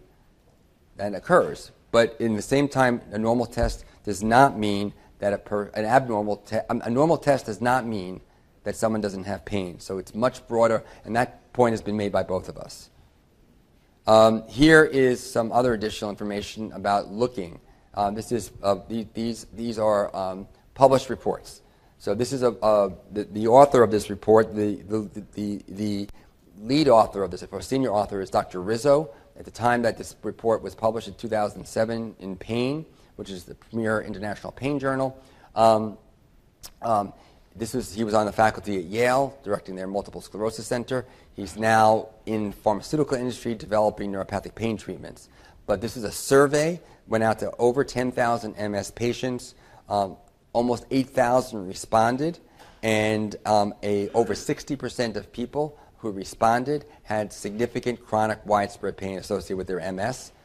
This was not been documented. It's amazing how, any neurologists in the audience besides me, how my neurology colleagues love to take care of the MS patients with different immunomodulators and interferons and all Tysabri and all the things that are available, but they don't want to take care of their pain, which is highly prevalent in people with MS. So that certainly could be associated with central nervous system disorder. However, I would be interested, and I was talking to somebody today at breakfast, I'd be interested in knowing whether or not patients with MS also have abnormal wiring peripherally in a way that has never been looked at before. I wouldn't say they have demyelination, but they may have absence of regulatory fibers, maybe because of what you brought up, Dan, that it's a trophic change of sort. Because Tony Yaksh is a neuroscientist in San Diego, and he's done rat studies where he's lesioned frontal lobes of rats and found peripheral changes. So it's not inconceivable based upon animal studies. We've done the same thing by increasing glutamate in the rat's brain. We can cause the exact same changes that are called small fiber. Right. So it's really a two-way street. I would argue that it's a two-way street, and it's not only top-down. So, but we may differ there. All right, so here are three yes? I just saw a study that was talking about neuroplasticity in general. The guy demonstrated that giving antidepressants changed the neuroplasticity of the visual cortex. He did it by covering an eye and inducing an amblyoptic type of blindness, and then compared it, and it actually improved. Fascinating. Are you familiar with that? The nervous system all over the place. Is there any evidence that neuroplasticity increase? Can you do anything with this to grow nerves or whatever? Yeah. So all of those changes, that I alluded to. Now I'm talking about the central nervous system, but all the changes of decrease in brain size of different brain regions, they rapidly change with both pharmacologic and non-pharmacologic therapy. So people used to use the term neurodegeneration and say, chronic pain is a neurodegenerative disease, and this means that this is bad and irreversible. But now what we're realizing is that even in that pregabalin study, that the voxel-based morphometry findings were not published as part of the same manuscript, but just a couple of weeks of pregabalin administration in these fibromyalgia patients changed brain size and shape. And so it happens very rapidly with a lot of CNS-acting drugs. And again, there's no reason to expect that wouldn't likewise be happening out in the periphery. But that still emphasizes there are many ways of achieving the same outcome. Right. So just a couple of things to think about. In 27, this is Anne Louise Oaklander's work, 27 patients with fibromyalgia who met the 2010 ACR criteria were compared to 30 matched controls. 41% of the skin biopsies from the fibromyalgia subjects compared to 3% from the controls were diagnostic for small fiber neuropathy. Just one line of evidence. Whatever that means, we can discuss it, ask questions about it, but that's what this study showed. In a separate study that was published by Claudia Sommer, she's a senior author on this paper from Germany. This was an even more elaborate study in which 25 patients with fibromyalgia were compared to 10 depressed patients and controls. The take-home message here is that skin biopsy findings in the fibromyalgia patients were reduced in patients with fibromyalgia compared with controls. And they weren't seen in depressed patients without chronic pain nor control patients. So their conclusion was that this meant that fibromyalgia had neuropathic features. Dr. Oaklander's conclusions have been more that fibromyalgia and small fiber neuropathy, that fibromyalgia may be being misdiagnosed sometimes when it may be really a condition more likely to be small fiber neuropathy. There are different ways to interpret those findings. And two neurologists, David Saperstein and Todd Levine, who practice in Phoenix and also are involved in development of a commercial laboratory that processes skin biopsies. One of their wives is a dermatopathologist. Presented at the American College of Rheumatology meeting in 2012, 56 patients who also met the 2010 ACR criteria for fibromyalgia.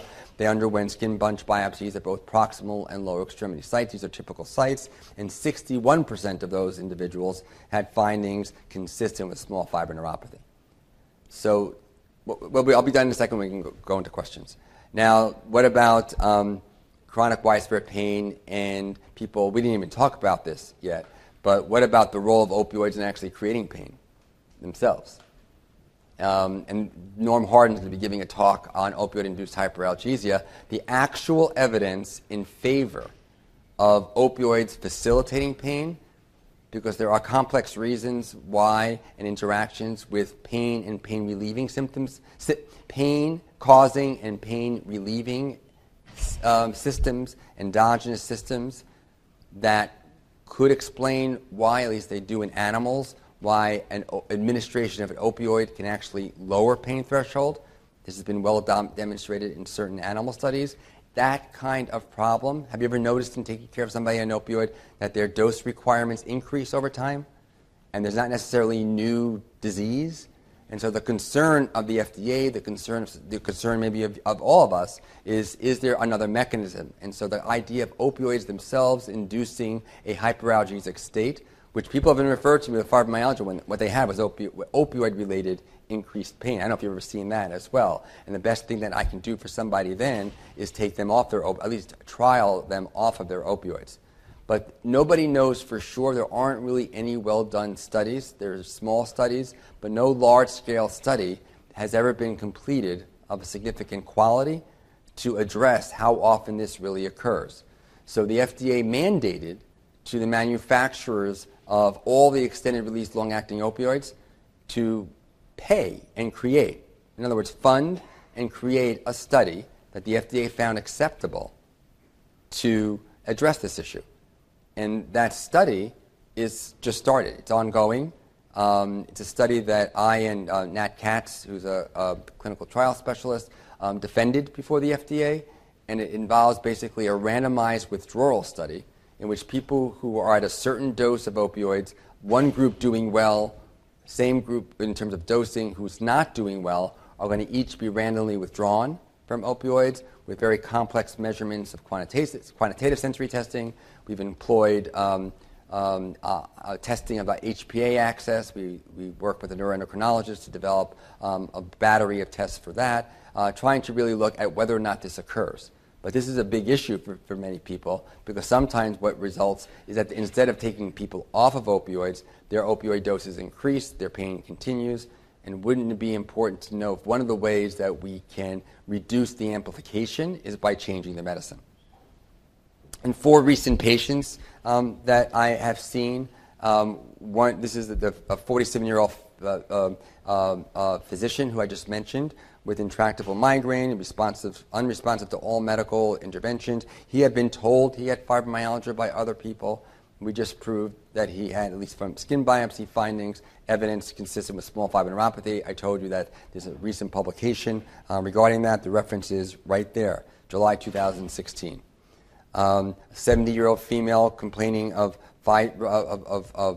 chronic widespread pain as well as more localized trigeminal neuralgia pain, diagnosed included fibromyalgia. A detailed evaluation revealed no specific etiology. Small fiber testing through skin biopsy revealed reduced intraepidermal nerve fiber density. 22-year-old female with a 20-year history of pelvic pain, told that nobody understood why she had pelvic pain. She had multiple surgical procedures, exercise, and she had been going from the Albany area to a pelvic pain specialist in Manhattan for years, because nobody in the Albany area years ago would see her because she had such severe pain. She had multiple surgical procedures done there. She only got worse. One of our urologists has a special interest in using botulinum toxin into the pelvic floor muscles to alleviate pelvic pain. It only made things worse. We biopsied her. She has abnormalities of small fiber densities. That was just recently done. These are all within the last couple of weeks. 79-year-old female with recent stroke who was later referred for widespread pain complaints. So 79 had a recent stroke. She was referred for pain management. We had no reason, she had no prior complaints of severe widespread pain before her stroke. They became less localized and more widespread. She also had intraepidermal nerve fiber testing that was reduced. That's also been published, not this particular patient, but it was actually a publication representing other patients has already been published in Pain Medicine earlier this year. And Dr. Albrecht, who's in the audience, is one of the authors of this as well.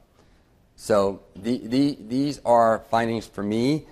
This was shown yesterday. This is work that our group has done in the past, showing pathologies in vascular innervation associated with fibromyalgia. These are based upon biopsies in this region of the body. So multiple medical conditions are associated with sensory amplification, and I think that both of us have talked about that. I don't think I gave as good a presentation as Dan did. And you can just felt out that the guy admitted that, and that's fine. Because, and I mean this with I'm going to call it as I heard it, because I'm not telling you that I know why this is happening in every person, and I don't think it's fair to say that it's all centralized. I think we need to be still on the road to find out, knowing how the nervous system works, whether or not it's a bottom up to top or a top down bottom. And I think it would be potentially very helpful for people who we take care of if we could identify be open to the different ways in which the phenotype can occur, so that we can target treatment as much as possible. And so I realize I rambled a little bit because I don't really know what to say, because I do a little bit, but I don't really know where the problem is in all people, even when the skin biopsies are done. So I don't want to be labeled in your community as a small fiber person. I just won't leave out the peripheral portions of the nervous system as really important potential generators of what ultimately becomes centralized and may be maintained by both peripheral and central factors. So recognizing the sensory amplification is very important in the patients you take care of, and we'd be happy to take your questions at this point.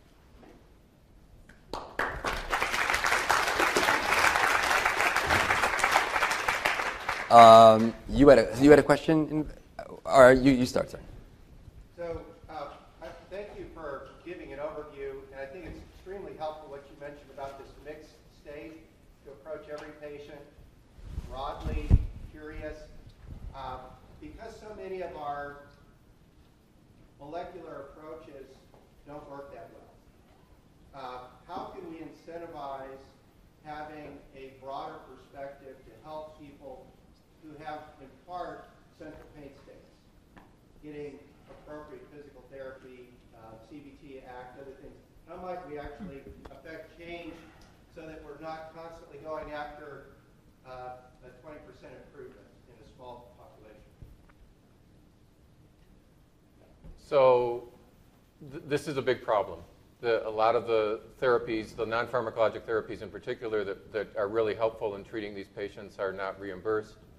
I think we're making some inroads, and I think that the kind of work that needs to be done, our group and others are doing them, are really looking at big data and trying to really get the true cost that with respect to healthcare utilization. Because at the end of the day, the insurers only care about money. And so showing how costly these patients are as they circulate through our healthcare systems, and that I can order a structural MRI of the brain or of the back in any of these patients at any time, and it's reimbursed at some rate that would pay for a year worth of behavioral therapy and exercise and things like that. And so I think all of us really need to work as hard as we can to re-educate third-party payers, large employers that often are really controlling the purse strings as far as what's reimbursed and what's not. Because the other downstream problem with these individuals is that they're not just high healthcare utilizer. If they're employed, they have high rates of absenteeism, low rates of presenteeism. These are really functionally very disabling conditions that really affect people's work productivity and every other aspect of their life. So I think that we are making inroads and are making progress, but we still have very powerful sort of lobbies in the U.S. healthcare system that pay for doing injections and surgical procedures and things like that, rather than sitting down with the patient, being able to spend the time to do a more nuanced look at them so you can look at the underlying mechanisms and then try drug and non-drug therapies.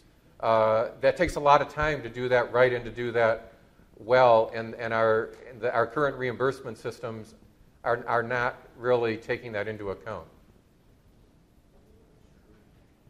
I would just echo that. Dan's group, it's Dave Williams, right? Yeah. So Dave Williams, incoming president or current president of the American Pain Society? Yeah. It developed that online program that's free, and it's a fantastic program. So that doesn't require insurance, and if you can take the time, we can take the time to encourage people to use that. That may be a step in using non-medical therapies that could be very helpful. It's a really good program. The other thing I would recommend is that if you're a healthcare provider and you've heard about pain-based cognitive behavioral therapy but haven't really ever used it much because in your community either there aren't providers that give it or there aren't insurance companies that reimburse for it, go to that fibroguide.com for a half an hour and read through it yourself. You then can give pain CBT in the context of your office visits. And this was a big revelation when Dave Williams 20 or so years ago showed up at Georgetown and started working with me as a pain-based CBT person.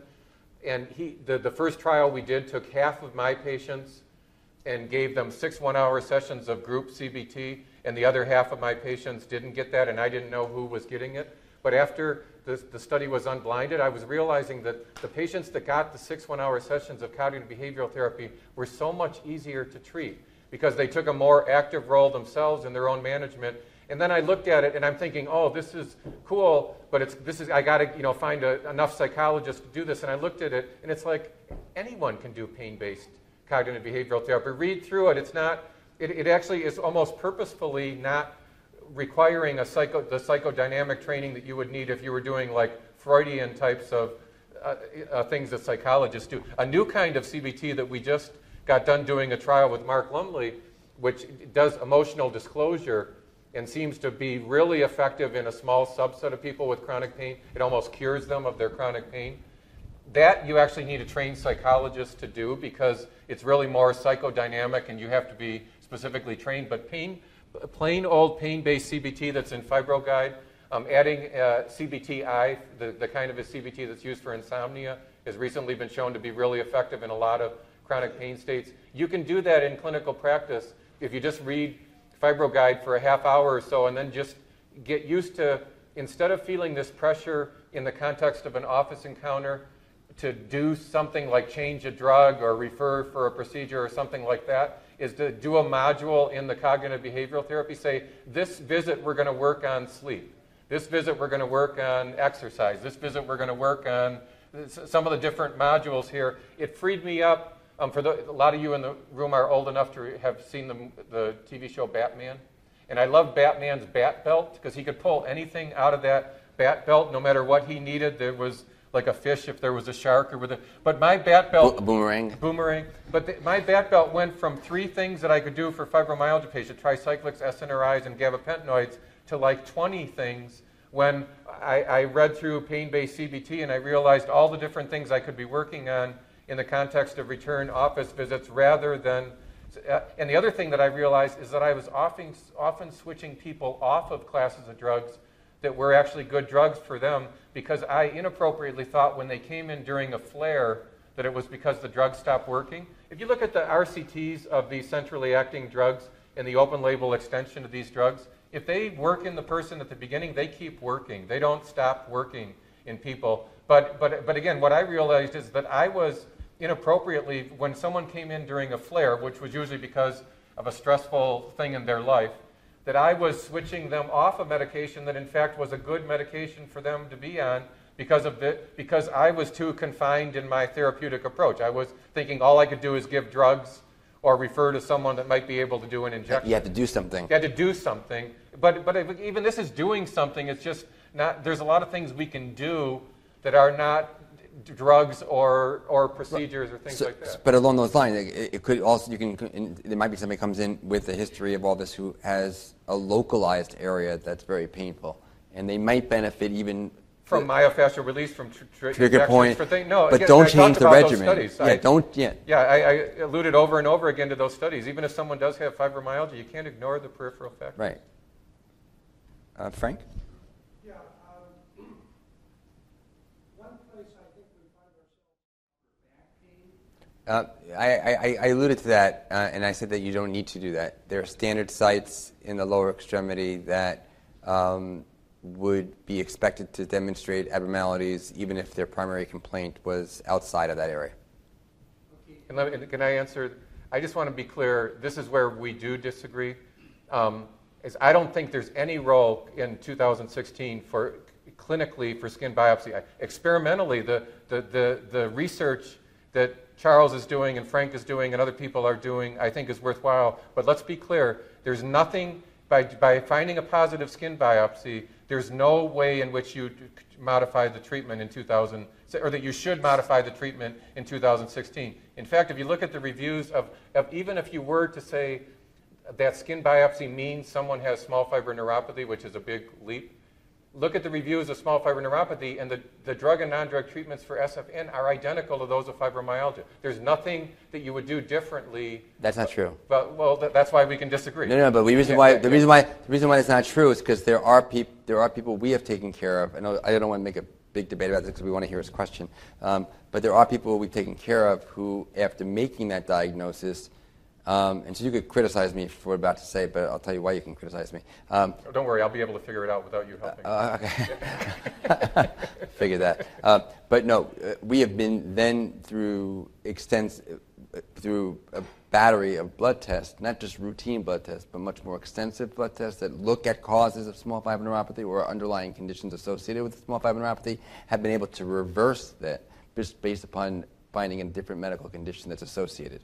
So I would just differ with you on that point. Well, maybe we should just be doing that workup because I knew that's why you're going to disagree with me. No, is that I use your data that you presented to make the exact opposite argument. You found it in everyone with chronic pain, every chronic pain subset that you've looked for it in, you find it in. So I would say if you really think that this is something that we should be, then let's look at doing those tests in all people with chronic pain rather than, because every single cohort that you've looked for small fiber neuropathy and you found it in. Every cohort you've looked at, they have centralized pain. In a subset, not in everyone. Right. Well, everyone doesn't with. I showed the continuum that only 30% of OA patients had centralized pain, and it's only the people in whom we find a high fibromyalgia score that we then move over to those treatments. Maybe what we should be doing is looking at fibromyalgia scores or other scores in people with Ehlers-Danlos, with the other conditions, and seeing if that's we if do that's that. We published all those studies. Right. Yes. Yeah, so. Yeah. Oh, finish your question. Sorry.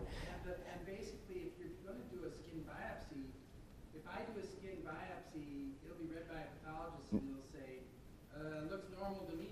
You don't. I also mentioned when I was speaking that this has to be done by a specialized pathologist or specialized center that has normal control data for intraepidermal nerve fiber densities, so that your biopsy that you send can be compared to what's normal.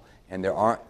Well, I mentioned several academic centers: University of Minnesota, University of Rochester, Mass General. University of California in San Francisco has a lab. There are commercial laboratories. Therapath is based in Manhattan.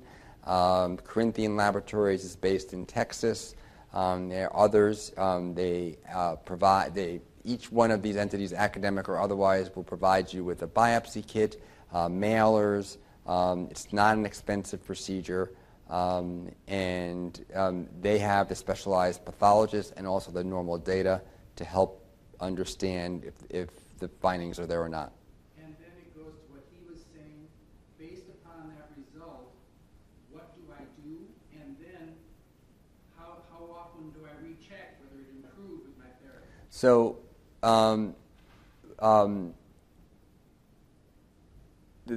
the last question I can't answer because I'm not sure that anybody knows the answer to that. But there are multiple conditions in which small fiber neuropathy, which may have presented in a person with chronic widespread pain or amplified pain, an amplified condition, who has small fiber neuropathy in the context of a documented or documented by the process autoimmune disorder. And those individuals, so we've made the initial diagnosis of sarcoidosis, Sjogren's syndrome, recently neurosarcoidosis in people with who only came to see us because of these complaints and after an evaluation, including small fiber neuropathy, who we have treated with immunomodulatory therapy, so IVIG, IV gamma globulin, which is an expensive treatment. But it's an expensive treatment that when people have immune-mediated disorders can be very effective in getting them back to better function, back to work. Before leaving to come out here on Tuesday, I saw a gentleman who works every day who has small fiber neuropathy associated with an autoimmune condition, and he's a great responder to IVIG. He's on limited medication. None of the medicines that were just talked about earlier helped him, and he's back to work and functioning. So I would admit that we are only at the beginning of understanding how to make best use of the biopsy findings. You're making my head explode. Why? This is total. Again, there's no. I will say again, there is no value of. If you are worried about sarcoidosis in someone, you eventually figured out the person had sarcoid by doing the right test to figure out if they had sarcoid. You didn't. Why did you have to do find a positive biopsy on small fibers? It's not like that's pathognomonic of sarcoid. You're right. So you're 100% right.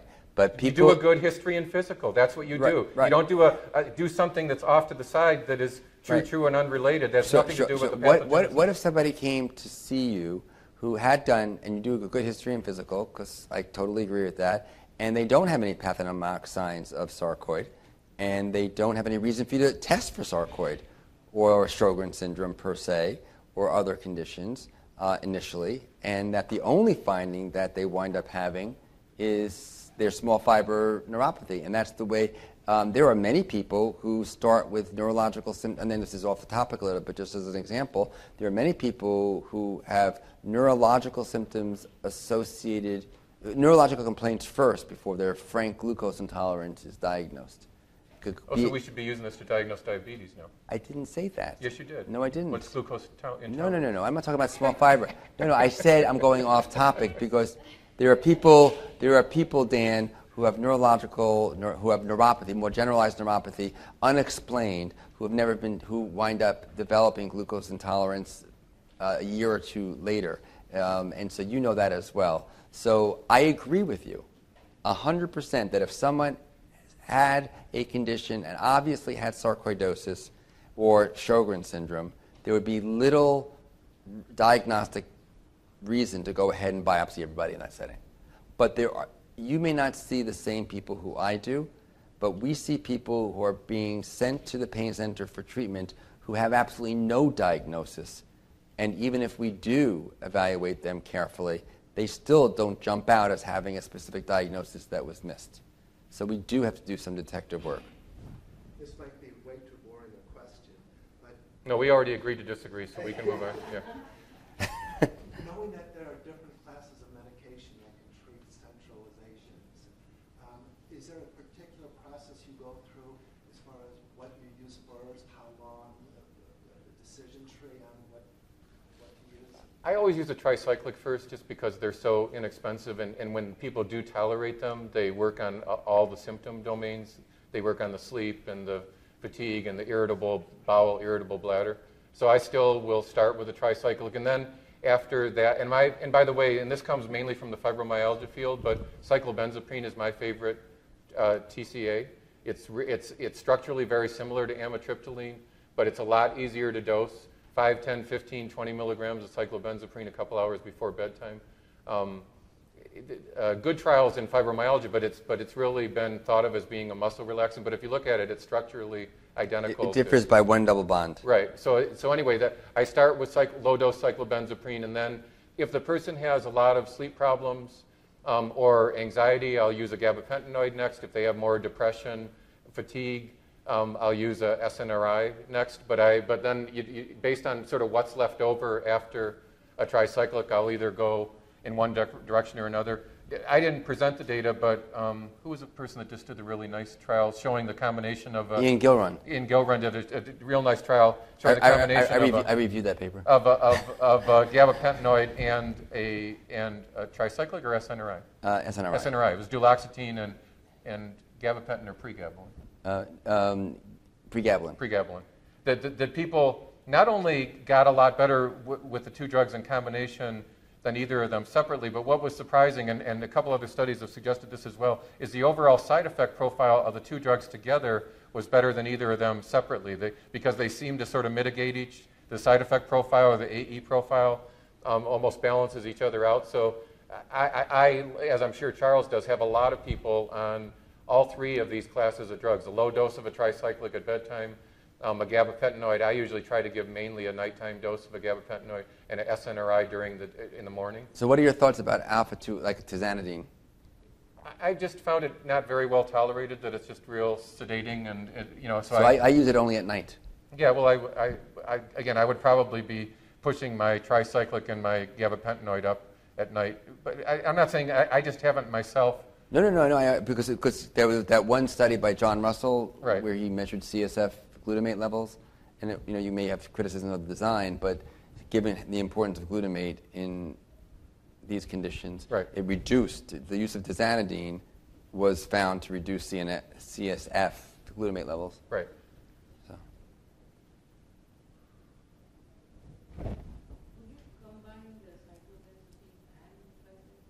No, I wouldn't generally use it with another tricyclic. I actually use it instead of amitriptyline or nortriptyline. And just find that in general, it has more efficacy per unit of side effects in my hands. The other nice thing about it is you don't have to make as many dose changes as it's usually 5, 10, 15, or sometimes 20. But with tricyclics, with amitriptyline, I'm going up by 5 or 10 milligrams all the way from 0 to 70, and it just takes longer, at least in my hands, No, for I me agree. to get to the correct dose of amitriptyline or nortriptyline compared to cyclobenzaprine, where I've been able to find, The only thing I would caution about, especially in people who are older or have cardiac histories, both cyclobenzaprine and amitriptyline of the tricyclic compounds are the two highest likelihoods of sudden cardiac death associated with them. And so I just make sure that you're treating someone who doesn't have that kind of risk factor. But the one the tricyclic that looks like it's most pain relief so far is doxepin, because they actually had a whole new thing on the use of doxepin. Would you ever use doxepin with cyclobenzaprine? I wouldn't be opposed to it. The one thing I use doxepin for is it's one of the tricyclics that comes in an elixir. So these people that are incredibly sensitive to any medication, you can have them start with an eyedropper and start with a really low dose of doxepin. It's one of the, I think it's the only tricyclic that comes in a suspension or an elixir. It's also the only tricycle that comes in a cream. It's used for skin conditions. Zynolon cream. It's supposed to be really good for sleep, which is for chronic pain. I would suggest that in the way that products are commercialized in this country, the sedating qualities of doxepin, which have been known for years, were repackaged and studied for marketing purposes. So it could be marketed for that purpose specifically. Not that it's it's not a new discovery. It's a new formulation of an old. Yeah. Oh, you mentioned the top-down and bottom-up etiologies for fibromyalgia, which suggests subtypes. Are there other classifications or other categories of subtypes of fibromyalgia? Oh, sure. I mean, historically, I think one of the big subtypes is, the degree of sort of psychological comorbidities. That's a big issue, especially the trauma, stress, PTSD comorbidities. I think you have to treat those patients fundamentally different. Again, I alluded to the fact that we just got just finished a big NIH-funded study looking at a fundamentally new type of it's more cognitive therapy than behavioral therapy for people that have more of the early life trauma, early life stress, and we compared it to plain old pain-based CBT, and the overall response rates with respect to the number of people who responded were not much different, but the percentage improvement in pain was more dramatic in this emotional disclosure group. And anecdotally, we had previously published a pilot study of 50 or so people using this technique. It's the technique that was popularized by John Sarno in the LAPE, but he never did any trials. He just wrote books about it. And so we've worked for the last 10 years or so and really operationalized this and made it manuals and everything like that.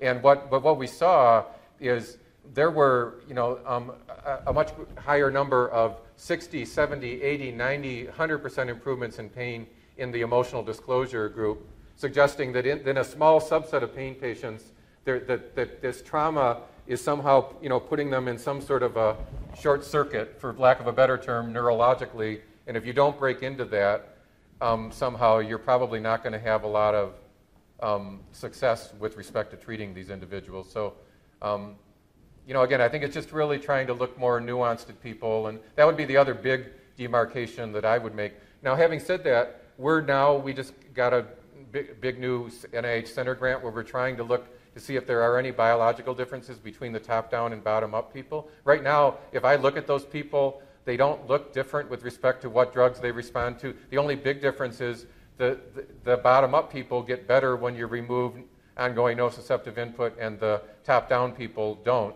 So the trials we're now doing with NIH funding are looking at people getting carpal tunnel repair, knee and hip arthroplasty, and looking at the people who have dramatic improvements in their centralized pain when they get their regional pain improved, and trying to contrast those people from the people that might just have carpal tunnel with comorbid top-down fibromyalgia, where the carpal tunnel surgery is going to make their carpal tunnel better, but it's not going to do anything to their more widespread symptoms. But it'll be another 5 years before we get any data from those studies. Right now, I can't tell any biological difference between the two subsets.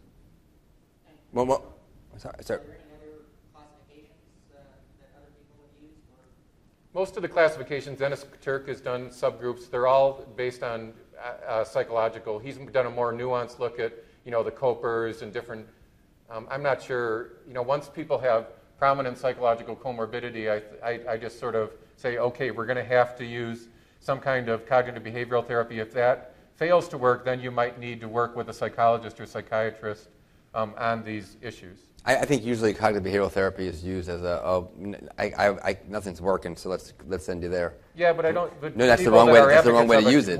Don't think that's where it should be. No, I just said that's the wrong way to use it. Yeah, right. yeah. It should be used as one of the first-line therapies in anyone that has Right. any of these conditions because it's incredibly inexpensive and again, non-toxic compared to I think you made the point that we've been hunting for the molecular mechanism, and that's probably not the right way to look at it.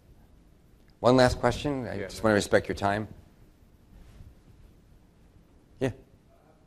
I see a lot of soft tissue orthopedics, and when I see a normal knee, which is painful, I don't start treating central pain. I get interested in the hip and the back. Are there exclusion criteria like that in your studies? And the same applies to the spine. There's a whole differential diagnosis of non-spinal back pain. Are these excluded before you start studying central pain? Our studies to date have been in knee and hip arthroplasty and in hysterectomy for pain. So we haven't done back pain. I would agree back pain is more of a mess with respect to the potential pathogenic mechanisms and causes and things like that. So On any given day. on any given day. In So the same person. The studies that I've been alluding to have been in disorders that I think are a little easier to get your arms around, and they've been mainly in knee and hip arthroplasty for osteoarthritis of the knee and the hip, where people clearly have severe. Our orthopedic surgeons will not do hip replacement surgery until someone has bone on bone. In private practice, people will do orthopedic surgery a lot more readily, but our surgeons don't make any more money if they do 1,000 surgeries a year or 50 surgeries a year. So they really wait till people are really severe. So all of our studies are in people that do have severe osteoarthritis of whatever the target joint is. They're getting that joint replaced, and we're seeing markedly different responses to that joint replacement surgery in people that have different fibromyalgia scores. Well, thank you very much for attending.